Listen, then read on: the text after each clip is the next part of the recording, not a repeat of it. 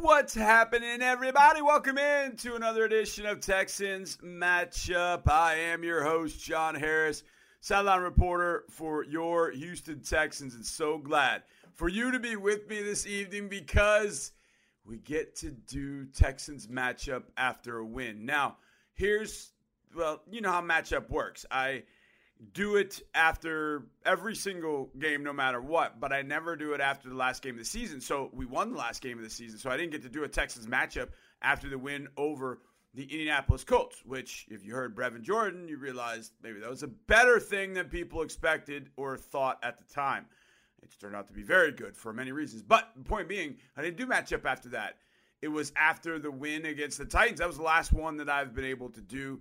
But today ends that bad streak and starts a good one, hopefully, as we are going to break down the Ultimate 11 moments of the win over the Jacksonville Jaguars in Duval County, 37-17, a true team victory if there ever was one. You'll hear more names in the Ultimate 11 tonight than maybe I've ever had in an Ultimate 11, and it was plays made by multiple players at the same time.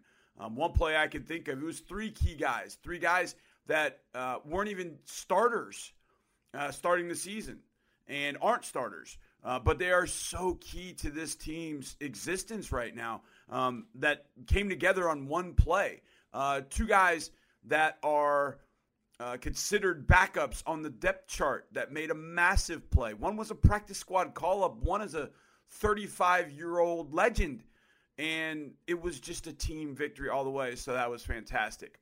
Plus, it's J.J. Watt Day on Sunday against the Pittsburgh Steelers. So I'm bringing back a conversation that Mark and I did, and I went back through the conversation, and I kind of did it matchup style. I kind of jazzed it up with a lot of the calls that Mark made for the great plays that J.J. made and the memorable plays that J.J. made in his career. I thought about doing like a whole retrospective, but I needed probably 3 hours because I started going through it. And I went through 2012. I'm like, oh my God, I've got enough here to do an hour on half of 2012. So I went and found that conversation that we had back in June when it was announced that October 1st would be J.J. Day. And we brought that back, spiced up a little bit. We'll have that for you in the next segment. And then we'll take a quick run around week 3 of the NFL. And holy cow, it was unbelievable in Miami. I watched that game on Monday when I got back because I had to see it. I had to see what 70 points looked like in a game, and, well, it looked exactly like I expected.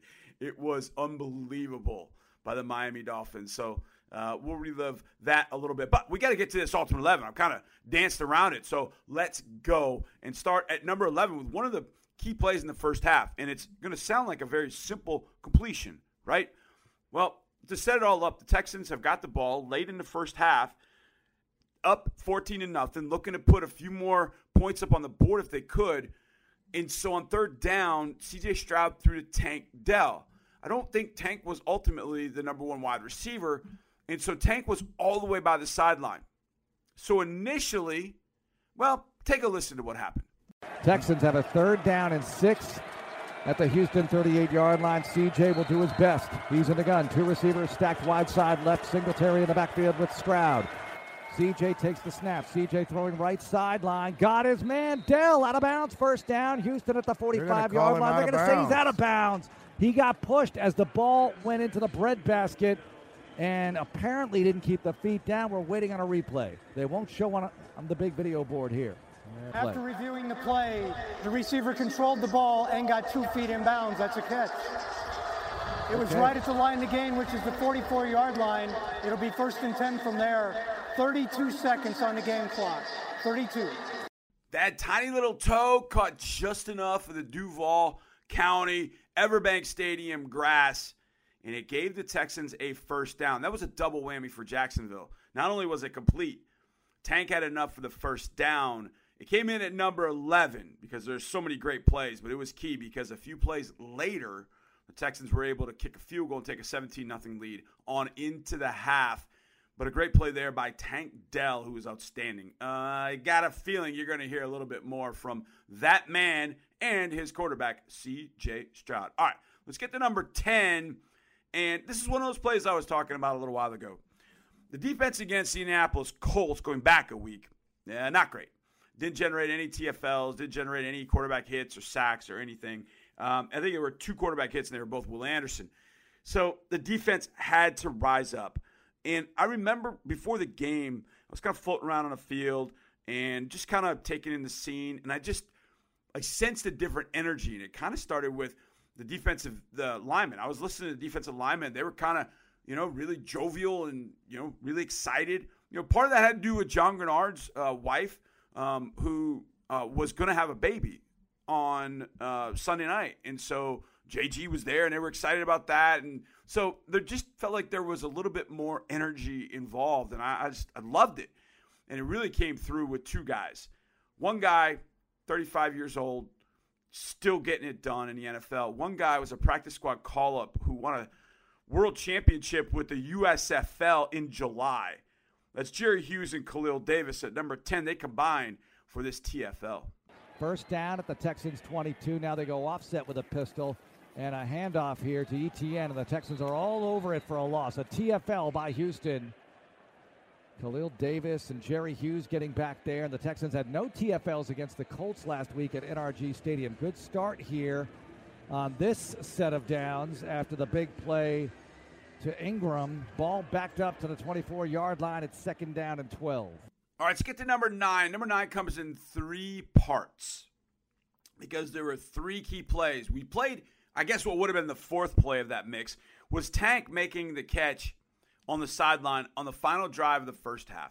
But there were 3 plays that followed, and I'm putting them right here at number 9. One, first play, or A, was a throw to Robert Woods. 3rd down and 1 at the Jacksonville 47-yard line. Here's the snap to CJ. CJ fires, caught by Woods inside the 40 down to the 39-yard line. The Texans have to burn another timeout. Perfect. Timeout, Houston. Perfect. 4 seconds. 30 seconds. Yeah, Dre was capturing right there. They only spent 4 seconds, but they picked it up on the throw to Woods, and that would lead to B, this throw from C.J. Stroud to Nico Collins. 2nd down and 10 at the Jaguar 39-yard line. Texans right back to it. Bunch formation. Wide side left. Stroud empty backfield now after a motion by Singletary. CJ takes the snap. CJ looking right over the middle. He goes. He hits Nico. 30, 25, breaks the tackle. 20, 15. Nico down to the 10-yard line. 3 seconds to go. They got to burn that final timeout. He almost made it. He split the defense and almost came through clean. It was right there where I saw D'Amico Ryans right in front of me, and this is why I asked him at halftime how his hamstrings were. He sprinted down from the coach's box to get the attention of the referee with about 3 seconds left, and he was flying down there. And it led to 3 from Kaimi, and that's 9C. 28-yard attempt here for Fairbairn, left hash mark. 3 seconds to go, 14-0 lead, Houston. Fairbairn trying to send the Texans into the locker room. 3-score lead. Yep. John Weeks will snap. Zentner will hold. Left hash mark spot. 28-yard kick. Here's the snap. Fairbairn's kick is up. And Fairbairn drills it as the Texans lead the Jaguars 17-0 as time expires in the first half. Let them have it. What a first half by D'Amico Ryans Houston Texans. Oh, those boos sounded so lovely. I mean, that was just incredibly nice to hear. A home team that wasn't us getting booed off the field. That was great. All right, let's get to number 8.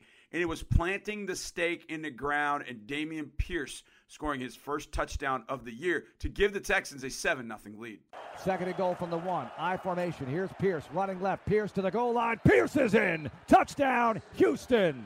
Yes, sir. That was the Ocho, Dameon Pierce scoring from 1 yard out, just as he did last year to give the Texans a lead in the game in 2022. That was a W. He gives them the lead here, 7-0. However, the Texans would score way more than 13 on this day. Now, how did they get to the 1 yard line? Well, I'm glad you asked. The first drive of the game for the Texans, a 3-and-out and a brutally bad 3-and-out. I just thought, oh boy. But the defense came out and got a stop after a McManus miss. That gave the Texans great field position after the miss. Eventually, you would have C.J. Stroud looking deep. Now, should he have been looking deep? Who knows? But the Jaguars blew this coverage. Rayshon Jenkins, I think, was supposed to be deeper, but he was messing around down by the box. And Tank Dell just ran by everybody. C.J. Stroud saw him and dropped this one from the heavens. It comes in at number 7. 2nd down and 7 from the 48 of the Jags. Stroud fakes the give. Now guns long downfield, and he wants Tank Dell. And Dell has the catch inside the 1-yard line. Stop there. Big play to Tank Dell. That was number 7 from the heavens, from number 7 to number 3. To the 1 where the Texans would lead by 7 a few plays later. How about all that? That was pretty good. All right, let's get to number 6. And this is one of these plays that I was talking about earlier. The Texans were without Denzel Perryman, and they were without Jalen Petrie. Those are 2 starters on this team. So this play is an amalgamation, I guess, of 3 different players that weren't starters going in, but have become very important complementary pieces on this defense. And they all started on Sunday and all did incredibly well. This was a 3rd down throw from, I think it was a 3rd down or 2nd down throw, but it was near the end of the first half. Jaguars were down 14-0. They started to drive. Jamal Agnew was a lone receiver in a 3-by-1 set. So he was on the left side. So he was running kind of a deep glance route. And Trevor ripped one to him, hit him right in the chest with the ball. As he started up the field, rookie Henry To'oTo'o grabbed him around the legs, started to spin him, so he really, kind of was losing his balance a little bit. Eric Murray came in and dropped the hammer. They knocked the ball out. It was recovered by Blake Cashman. The Texans would then go down and kick a field goal right at the end of the half. This was a 3-point saving play. It was by 3 guys that have been instrumental for this defense, and were instrumental on Sunday and will continue to be. This is a fumble forced by Henry To'oTo'o and the hit by Eric Murray and the recovery by Blake Cashman. 3rd down and 10 at the Houston 45-yard line. Big down to say the least here with 1:13 to go in the second and a 14-0 Houston lead. Trevor Lawrence, shotgun, bunch formation, wide side right, 1 back ETN. Agnew, short side left. Got to watch the screen to him.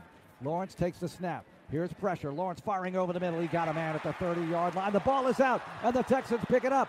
They've got the rock at the 33-yard line. The takeaway by the Texans. Big hit by Eric Murray on the back end. And Blake Cashman recovers the fumble. What a shot by Murray. Yeah, I got to say this about Eric Murray real fast, because I know when Eric Murray signed, there was so much noise about it here in Houston back in the COVID year of 2020. So much noise. And I really don't think that Eric Murray has received his just due, to be honest with you. He started the first couple of years. Then last year, he moved into a special teams backup role, and he played that role perfectly. Till the end of the year, when they wanted to rotate the safeties a little bit, Eric came in and did his thing. And he's done the same thing here. When Jalen Petrie went down, Eric Murray stepped in.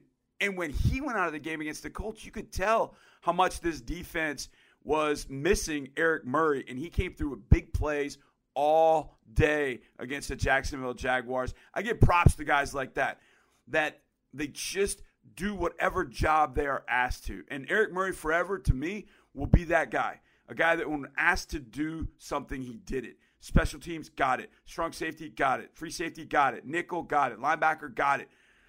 Be a guy that backs up and brings energy, got it. Make big plays against Jacksonville, got it. Well, To'oTo'o, and Cashman linked up on play number 6. All right, let's get to play number 5 right here. And we go back to one of those 3 guys, and it was Blake Cashman playing his first game of the 2023 season. This was as A, big an interception as the Texans have had. B, it was as athletic an interception as the Texans have had. And C, it was probably the final dagger in the Jaguars this day. Blake Cashman comes in number 5 with this pick. 3rd and 7 Jaguars at their 38. Lawrence in the gun. A back to his left, 2 receivers left side. Lawrence gets the snap. Texans showing pressure. Here's a throw over the middle. Picked off at the 50-yard line. Texans have it. Blake Cashman with the INT. All right, let's get to number 4, and this one comes from 4 yards out. And I'd like to say, I don't want to use the word retribution redemption. I don't know what you want to call it for Brevin Jordan, but it was just one badass cool moment for the third-year tight end out of the University of Miami, guy from Las Vegas. And what I loved about this play, a number of things. Number one, the fact that Brev scored. I love seeing it. He's got such a great smile, such a great energy. And when he's going well, I think this offense really could go to another level to have he and Dalton Schultz at tight end making plays like this. The other part of this play was preparation. And I remember doing a show with Seth Payne on Sports Radio 610, and it was after Bobby Slow came in hired as offensive coordinator. One of the things that he remembered Bobby talking about was precision, how precise everything had to be. And with precision comes a lot of practice. I mean, you got to sometimes take a full period of practice to work on one particular thing, and that's what this was. I remembered the Texans running this play an entire period in practice, in just individual. And so, practice is broken up into different periods. And so at the beginning, you do a lot of individual work. So it's the units like DBs, linebackers, they're kind of off on their own. Then there's unit work where the DBs, linebackers work together. The O-line and the tight ends work together. And then there's teamwork at the end. So this is an individual period. And the quarterbacks, wide receivers, tight ends, running backs were all working on this one play right here over and over and over and over again. And I remember thinking, okay, this is kind of interesting. I wonder how often they'll run this. Well, it happened right here on this throw to Brevin Jordan. It comes in at number 4. Third and a long one inside the Jacksonville 5. Stroud in the gun. Boone to his left. Dell in motion to the left. CJ takes the snap. Looking left. Throws that way. And it's caught. Touchdown, Brevin Jordan. Texans go up 2 scores to none on Jacksonville. And welcome back Brevin, who played last week and cashes in for 6 this week. Brev's first touchdown of the year comes in at number 4, and it gave the Texans a 14-0 lead. Now, let's rewind a little bit. When it was 7-0, the Jaguars had gotten a little bit of a drive going just a few plays earlier, but it bogged down. The Texans defense stopped them. It was time for a field goal attempt. Now, Brandon McManus had pushed the first one wide right over my head, just like he did in 2018 in Denver for the Texans to keep alive their winning streak. This field goal never got close to being over my head because one Will Anderson Jr. knifed through and blocked it. And this play comes in at number 3. It's 4th and every bit of 3 yards. And this is going to be a 51-yard attempt for Brandon McManus. He's already missed today. Right hash mark spot kick is up. It's blocked. And the Texans are on the move, trying to chase it. They can't get to it. Big scrum. Still battling for it. And Houston has the ball at the 41-yard line. They wanted to go on a run with it. Anderson could not scoop it up, but the Texans have the ball in Jags territory after the blocked field goal. So how did 3 lead to 4? Well, Will blocked it. Texans moved down, got it to the 4-yard line. CJ hit Brev. Complimentary football at its best. All right, let's get to number 2, and it's 27-17. The Jaguars have landed some body blows in the second half on the Texans, but the Texans never backed down. Why? Well, because CJ Stroud is scared of no man. And he had looked up at one point. I saw this in pregame, and I wondered if CJ would see this, what he would think. So I was on the field waiting for the team to come out at halftime. And at halftime, they were doing kind of an animated cartoon version of Jackson DeVille punching CJ Stroud. And it was like a Rock'em Sock'em Robots thing. And CJ happened to look up and see it, and as he was coming on the field, and he turned to one of his teammates, and he was like, hey, look at the screen. And he just started chuckling. Well, it was CJ who would land the Rock'em Sock'em blow right here with this 68-yard bomb on third down to Tank Dell to put the nail in the Jaguars' coffin. Stroud talking to his teammates. 3rd and 3 from the Houston 32. CJ in the gun, one back Boone. CJ gets the snap. Here comes the blitz. CJ firing downfield to his right. And Tank has it at the 40, the 30, the 20, 10, 5. Touchdown! Tank Dell to the house! Wow. 68 yards. The rookie scores. I saw that ball in the air, and before CJ threw it, I looked and I saw Tank, and I said to Mark, Tank's wide open. But Tank's head was turned because of the route that they had called on that. And luckily, Tank got his head around, and CJ gave him a ball. He didn't fire it to him, and he didn't lob it to him. It was kind of a in-between ball, and landed.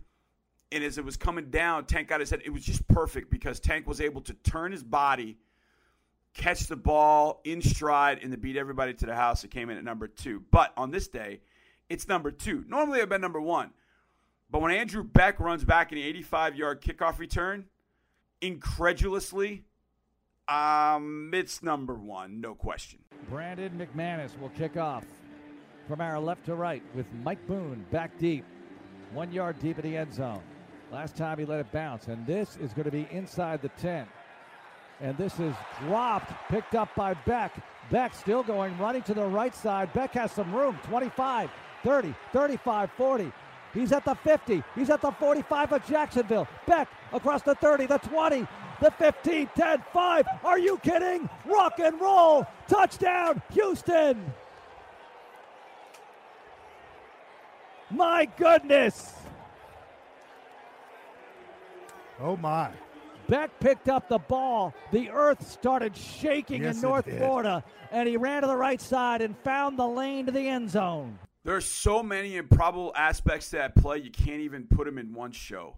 But Andrew Beck, I don't want to say he saved the day, but my goodness, he saved the day. What an unbelievable play. And hopefully there's more. I mean, it's improbable as it gets. Maybe about as improbable as a young man who was a walk-on delivering pizzas to pay for his schooling at the University of Wisconsin, turning into an all-pro Hall of Fame player. That would be J.J. Watt. We celebrate him next right here on Texans Matchup. Yes, sir. Welcome back to Texans Matchup, and I'm your host, John Harris, football analyst, sideline reporter. And I want to take you back to a conversation that Mark and I had back on June 12th, 2023. That day's probably going to be remembered by a lot of people, especially a lot of J.J. Watt fans. Why? Well, if you remember, prior to that was a Monday. Prior to that Monday, the Texans Twitter account put out a silhouette of a player and just the date, June 12th, 2023. That was all they put out, and everybody was left to speculate. And, boy, there was a lot of speculation about what that could be. People were like, oh, we got a player, we got this. It turned out it was maybe even more important or more special than a player coming in or a hire of some sort. It was J.J. Watt was going into the Ring of Honor day, and it was going to be this Sunday, October 1st, 2023. And Mark Vandermeer and I decided we needed to spend some time talking about JJ, our memories of JJ, figured this would be a great spot to bring that conversation back to you. I mentioned the date of 6.12.2023 for a particular reason. That reason, which was brilliantly done, because on, was it Thursday or Friday? I think it was Friday, right? Yep. When our social media group just tweeted a silhouette of a Texans player and the date, and that was it. And I thought it was perfect because it was, you had no idea what it was, and people were speculating about a lot of different things. Jerseys, helmets, could be a new coach, new players, new somebody. What it was an announcement that 99 is going into the Ring of Honor. That's right, J.J. Watt coming back home. And if you haven't seen the videos, you need to go see them. J.J. discussing his time in Houston, how happy he's coming home. Our man Tyler Suttarth put out a tremendous video recapping J.J.'s career, narrated by Jim Nantz. All of it. Mark, we do this on Monday sometimes. This is just going to open up our conversation. Yep. Gut reaction, 99 coming back home October 1st against the Pittsburgh Steelers, so his brothers can be in the building for this. I think this is just absolutely tremendous. J.J. Watt going into the Ring of Honor. I don't know how we're going to do it yet because we've done them at the half with Mr. McNair and with Andre Johnson. And I don't know if you can do it at the half with TJ. If you want TJ and Derek, presuming Derek is still on the team, if you want them to be with him when he's inducted, the ceremony we do at the half, that is going to eliminate them, right? They've got to be in the locker room with the team. Of course. And JJ would understand that, and he would get that. Of course. But maybe you do a pregame. I don't know. Maybe it's different this time. We'll see how they want to put it together. But I'm thrilled. How could I not be thrilled? It was so sad 2 years ago plus when he left and went to go play for the Arizona Cardinals. It was just the Texans going into a different dimension. Yep. And I'm always optimistic, and I'm always looking at the bright side of things. You know this. I'm the Norman Vincent Peale of sports talk radio and sports broadcasting. But it was a different era of Texans history. It feels like we're coming out of that era in such a big way, just storming out of that era and swarming. Yeah. Because D'Amico gets hired. Draft day was what it was. Draft night, the opening night, and then the rest of it, of course. And then you have this. You have J.J. Watt returning home where he belongs as a Houston Texan, immortalized. Those who want the one-day contract or are complaining about it. How could you complain about not having the one-day contract? Yeah. They just, I guess both parties agreed, let's just not do it that way. This is way more important. You get that today anyway. You weren't going to be present for it, and he's going to have a media availability. So there. You're going to get all that anyway. Yeah. But immortalize him in the Ring of Honor. That's what matters here, and then ultimately Canton. Of course, and that's coming. So last season was 2022. Mm-hmm. So 5 years, 2027. Now, hopefully, we're making a trip up there before that for 80, which should happen before that. But it's the fact that in the next 5 years we can be making a couple of trips up to Canton will be absolutely badass, and I'm looking forward to that. This was 99's day, and what I tweeted, you mentioned the Cardinals, and there are so many things to talk about with JJ. I think some of the best stories I have end up being off the field or at the end of a game in this case. But we went to go play Arizona at 21. It was the last time I've seen JJ. And when he left here in early 21 to go to Arizona, so we see him the last game, and that's that. And it happens a lot of times, in the NFL. It's kind of school's out, right? Right. Students go home for the summer. And, we still come to work here at the building and in the building and do what we got to do. But we don't see those guys for 3-4 months. And then we have the desert, and then they're back for the season. We see them every day. So when JJ played that last game against Tennessee, that was it. That was the last time that we had seen him for most of us. So he goes to Arizona. We're playing Arizona. I can't remember, week 5, week 7. We go out to Arizona, and I've never done this at the end of a game. And I thought, maybe I can catch a minute with DeAndre, maybe I'd catch a minute with JJ. So I happened to see DeAndre first, and I talked to him, and that broke me up. And I turned around, and I just thought, okay, well, can I get to JJ? And JJ had just finished talking to somebody, and I just happened to catch his eye, and he was about to go off the field, and he stopped, and he came back to me to shake my hand and give me a hug. And I just remember, the only thing I remember him saying was, don't worry, John, it's going to be all right. Don't worry, it's going to be okay. And I'm like, how in the heck does he know to reassure me at this moment? Yeah, it's right. hard. I mean, we just got crushed. So maybe but it was like, it's going to be okay. And I tweeted today, well, now it's okay. Now it's okay because he's back where I think Houston fans know he belongs, where he probably down deep knew he belonged in this city. And it's weird because one of the things I thought about, Mark, I thought about this, and I don't know, maybe it's just the way that I'm wired. He was so good. He was so good in so many different ways. I always thought about that day when he would finally say, I'm done. I'm no longer playing for this team, and like what that was going to be like. And I just, when he retired, it was kind of that moment too of like, oh my God, like he's the greatest I've ever seen live. And now I don't get to see him anymore. We don't get to see him anymore. It's kind of strange. But today, the Ring of Honor, obviously we get a little bit of a heads up and all that. So we kind of had a feeling, we knew what the silhouette was all about. And there were a lot of people that kind of picked it out and knew it. So we could be prepared with content and things like that. But it was so much about it felt right. Yeah. Timing-wise, with everything that's gone on this offseason, there was just so much about it that just felt right. Like it was the right thing at the right time. I just always felt, Mark, we would be doing this in 25 or 26. I thought play longer? I thought there would be a few more years. I think the toll of 16, 17, and then part of 19, and then 21. Yeah, 21. Yeah. Because Johnny, last year he stayed healthy for the most part, right? Yeah, 22, yeah. Mm-hmm. But I think that was, and I thought maybe that would carry him to another season. Like, well, I made it through. And one more, yeah. But he's been through it enough to know, hey, there are no guarantees. And he's not Andrew Luck in this way. Right. But I look at him in a Luck-like way. Some of the things that Luck, or people talked about Luck experiencing, which was, do you really want to go through another long-term rehab? Correct. You've done it so many times. If it happens again, people assume, you just heal up, you'll be back in a few months, the money's great, why wouldn't you do it? What they have to go through, they meaning those that have to recover to get back to the starting line of a game day, never mind the season, a game day, just to play a game, is so difficult, arduous, the way he works. Yeah, he felt like it was done. I mean, Andre's talked about this. You know it. As a player, you just know it. You know when it's time. He knew it was time. Now, back to us, because that's the most important thing.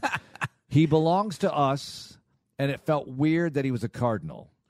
I have a picture that I think it was Michelle. I can't remember who took it. I have a picture shaking hands with him, like at that moment of shaking hands with him at the end of the game, and he's in a Cardinals jersey, and I look at that. I'm perplexed by it.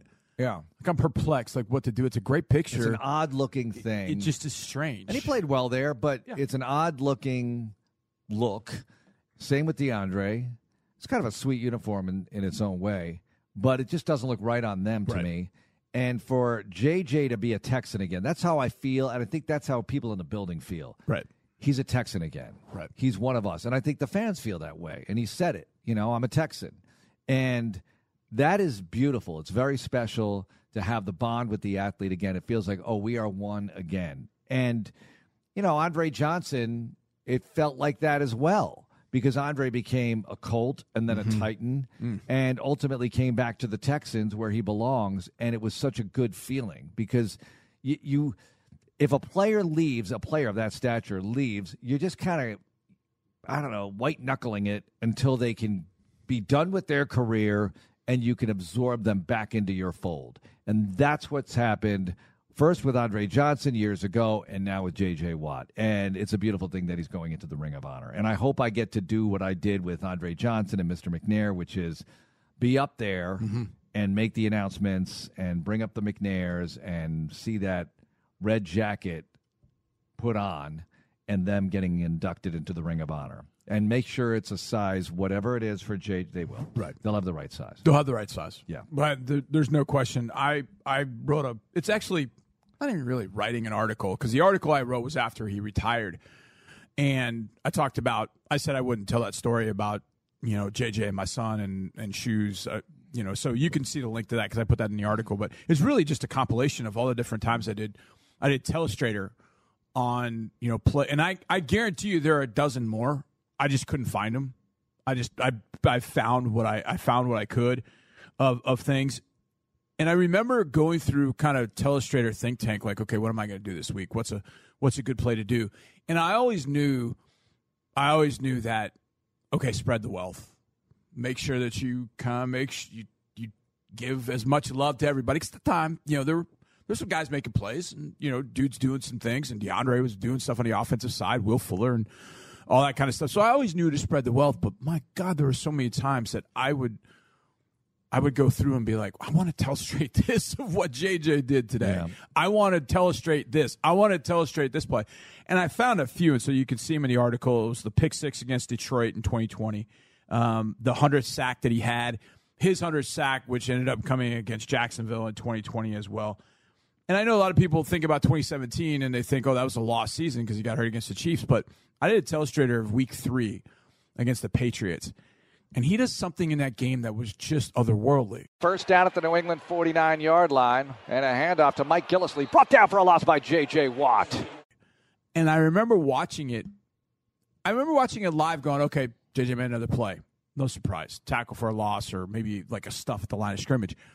But when I watched it on film, I was mesmerized by how incredible what he had just done was. It was incredible. So I telestrated that. And then, of course, the sack against Buffalo, the playoff game. And we actually had Jacob Martin. You'll hear that interview probably in the next couple of weeks that we did with Jacob Martin. And we were talking about that Buffalo game. And Jacob has the big sack on Josh Allen at the end of the game or right before regulation's out. But JJ has the sack that turns that game around. 3rd down and 8 at the Houston 12. Loose bunch right side. Allen takes the snap. On 3rd down, he's got time, and he's sacked back at the 23-yard line by J.J. Watt, and the crowd erupts. And it's the last time that JJ and TJ actually were in NRG together, because TJ was up in the box watching the game. So I did those on Telestrator. The one I didn't do, and I know I have it somewhere, Mark, I just can't find it anywhere, but doing a Telestrator of the interception against the Bengals, the one that sort of signaled his arrival, if you will, because it felt like after that play against the Bengals, his star went to a whole different stratosphere. I mean, it went to, obviously next year is 20 sacks, he's defensive MVP, but it felt like that play triggered, even the next week against Baltimore. I know the defense was tremendous in that game, but he was great. But from that point on, he went to a different level. I wish I could find that Telestrator film room that we did of that pick six against Cincinnati, because that thing is special. It is, and that postseason, I should say, I remember he said, because I asked him in the offseason, what did you learn? What was the difference between the rookie season regular campaign and the postseason campaign part of it, where he had, 2.5 sacks and the pick six, and Brooks Reed had a couple of sacks, 2.5 sacks, I think, in that postseason 2011. He said, I figured a few things out. I figured a few things out, so there it is. And we were talking with, and we'll hear this interview at some point soon, Jacob Martin, about figuring things out versus college in the NFL and that process. Well, obviously, JJ went through it pretty quickly to become an elite player, because within a year, he was an elite player of this league. I mean, 2012 was Defensive Player of the Year campaign, his second year in the NFL. Luck fakes the handoff, and he's being chased by Watt. JJ has him down at midfield. Watt with the sack. The crowd erupts. And him figuring things out resulted in that. The plays were magnificent. You know, we talk about the touchdowns and the sacks and everything. The plays were magnificent. Day in, day out, the work ethic, the rub-off effect it had on others. My favorite Watt story is always going to be the Barry kids. It's always going to be the Barry kids. And whenever I'm on a show, out-of-town talk show, people say, you know, what about J.J. Watt? What can you tell us? They're looking for something different, right? Yeah. And a lot of them haven't heard the story of the Barry kids, whose parents tragically died in a car accident. And obviously the accident paid its toll on the kids. Yep. And Watt went to visit them in the hospital during the lockout offseason. No prompting from anybody. The organization couldn't even contact him. Took it upon himself to buy gear at Academy Sports and Outdoors, brought it to the kids, and they became lifelong friends. And there was no publicity attached to that. Now, since it's gotten a lot of publicity once everybody got a hold of it, but maybe not nationally as much as it should have. Obviously, Harvey's the big national story. Yep. But the Barry kids is my favorite story because it shows you who he is. He did it because he thought it was right. He didn't do it for the publicity, just did it. And he's done countless things like that, things you'll never know about. You'll only hear about it maybe if you talk to the people involved, and how are you ever going to find them, right? Can you imagine? Because how many people ask you, Johnny, because people ask me all the time, hey, could you find a way to get this, whatever it is, to J.J. Watt to sign? And I'm thinking, how many people who have remotely associated themselves with him over the years get that request, right? So you can imagine how many are actually getting to him. You know, and we have a whole department for stuff like that with current players, and they've had a lot of work to do to filter things out. But I love that about him. Here's the other thing. When you have a local athlete, he's a pro athlete, professional football player in our city, whether it's a Rockets player, Astros player, Texans player, whatever. But when you have a player like that, but they're also a huge national star, and the process of them becoming a national star, it kind of feels strange. It's our guy. Right. And now everybody loves him, and everybody's laying claim to him in a certain way. And it feels strange. And I went through it with a team. I went through it with the Miami Hurricanes because they were my guys. And we were these monstrous national stars in 01, and it just felt strange to have that on top of it. I had it with Marcus Camby in college as well. It was kind of the college basketball equivalent of the Heisman Trophy winner in 1996. It feels weird when everybody is embracing him, when it's, hey, he belongs to us first. But it means he's really good, and it probably means your team is doing really well. And to me, he's such a great crossover star when you see all the other entertainment things that he's done. Right. When you see Saturday New Girl Night Live and SNL and Bad Moms, which was great. The League. Yeah. All that stuff. Yeah. Really great stuff. And he's a good performer in that material, and it's fun to watch. It's been fun to watch, and obviously we put a focus on what he did on the field because that's what we do. We call the game. We analyze the game. We see the things that he's been able to do, and you kind of mentioned all the things. I know what he did for my son. I had said I would never tell that story until he retired or was done. And so I put that story in an article, and you can see that's just kind of one of the stories of many. You talk about, the Berry kids, what he has meant to so many people in this town for so long. And I'm sure there are media members, there are, high school football coaches, there are business people that have had a dealing with J.J. Watt, and they walk out of there going, oh, my God, like, he's for real. I got a text today from somebody asking, a good friend of mine, saying, just no BS here. Like, behind the scenes, is he as good a guy as he seems? And I'm like, the best. I mean, the best. And we've probably run into those players over the years that, how's that guy behind the scenes? Okay, well, all right. Trying not to give too much away, but no, he was the real deal. He handles it so well because so many people are pulling. I don't think people understand how many people just want a piece. Hey, a selfie. Everybody wanted a piece of him. He can't go to the store, Johnny. Remember Hard Knocks? Yeah. 2014, not the 2015 Hard Knocks, which I thought he was hilarious in 2015. But I remember in 2014. Falcons. This was before he has the 2014 season. Mm-hmm. And they show him coming over the bridge, over Kirby, to get to practice. And it's this really dramatic scene. Bruce Matthews is no ordinary dad. He's a Hall of Fame tackle. But like all dads, he worries. Today, he has good reason.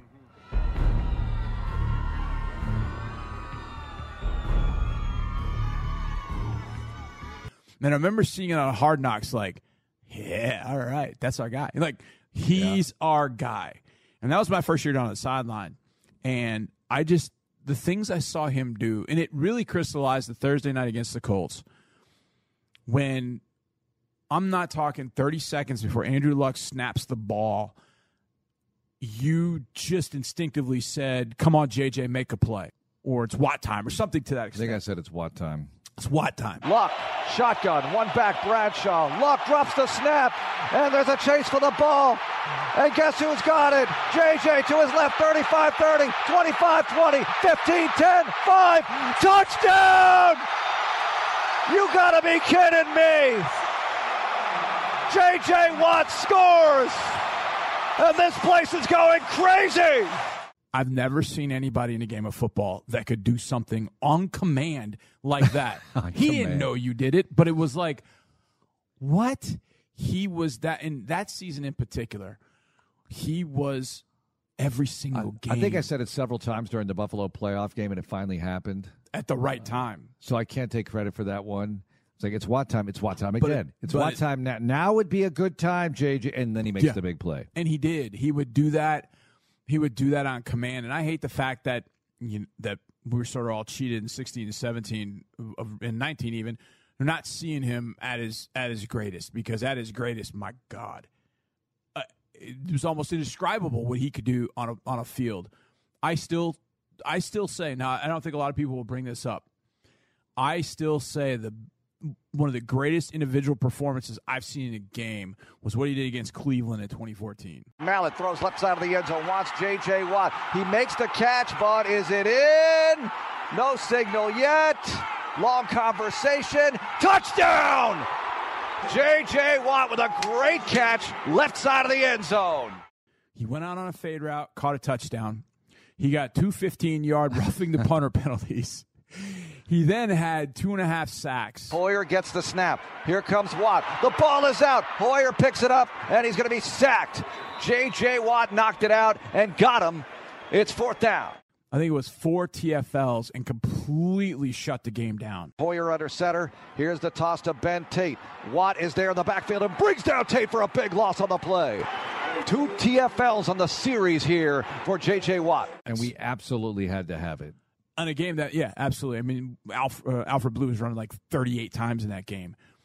But he had about $150 in that game. Yeah, 38 for $150. It was like the typical Alfred Blue game. But what? I'm like, what could the man not do? And I'll never forget the 2 15-yard penalties were hilarious. But it was like he went out and made up for him every single play the rest of the game. And it was like he didn't have to because he had already done enough. And that was a game we had to win. And I remember the feeling of going back on that plane, just like, my God. And I looked at the book on the way home, the game book, and I remember thinking, and I think I said this to you sitting across the aisle from me, and I said, I've never seen this before, Mark. He's got a number in every single one of the defensive categories. Mm-hmm. Like, I've never seen that. Everybody's got all these zeros, 0 tackles, 0 sacks. He's got a number in every single category. Tackles, fills up solos, the stat sacks, sheet. Every single one. Every single game. It was incredible to watch. When we get back, we'll take one final look at Week 3 of the NFL right here on Texans Matchup. All right, we got one final segment of this edition of Texans Matchup, and it is going to be a quick one. Watch this, 90 seconds to give you what happened in Week 3 in the NFL. The 49ers beat the Giants, hammered them 30-12 on Thursday night. Colts, with a Matt Gay field goal, beat the Ravens 22-19. Browns all over the Titans, 27-3. The Dolphins put a 70-burger on the Broncos, 70-20. The Patriots keep beating the Jets, 15-10. The Bills hammered the Washington Commanders, 37-3. The Lions go 20-6, go to 2-1, beating the Falcons, dropping them to 2-1. Jordan Love led a fourth-quarter comeback to beat the Saints 18-17 in Lambeau. The Chargers and Vikings tripped all over themselves at the end of the game with clock management, and the Chargers still win 28-24. The Seahawks scored 37, just like the Texans, over the Panthers, beating a Bryce Young-less Panthers squad 37-27 in the upset of the day. Cardinals beat the Cowboys 28-16. That definitely was not in the script. The Chiefs beat the Bears 41-10. The Chiefs could have probably scored 70 as well, but called the dogs off. Steelers, who the Texans will see on Sunday, beat the Raiders 23-18. Then Monday night, 25-11. That seems like a scoregami. Eagles beating the Buccaneers. Buccaneers, too many turnovers. Eagles' defense was stout. And finally, the Bengals did not look good, but they beat the Rams 19-16. That was Week 3 in the NFL, and that is your Show Texans Matchup. Appreciate you guys for listening. We'll see you next time, and as always, go Texans.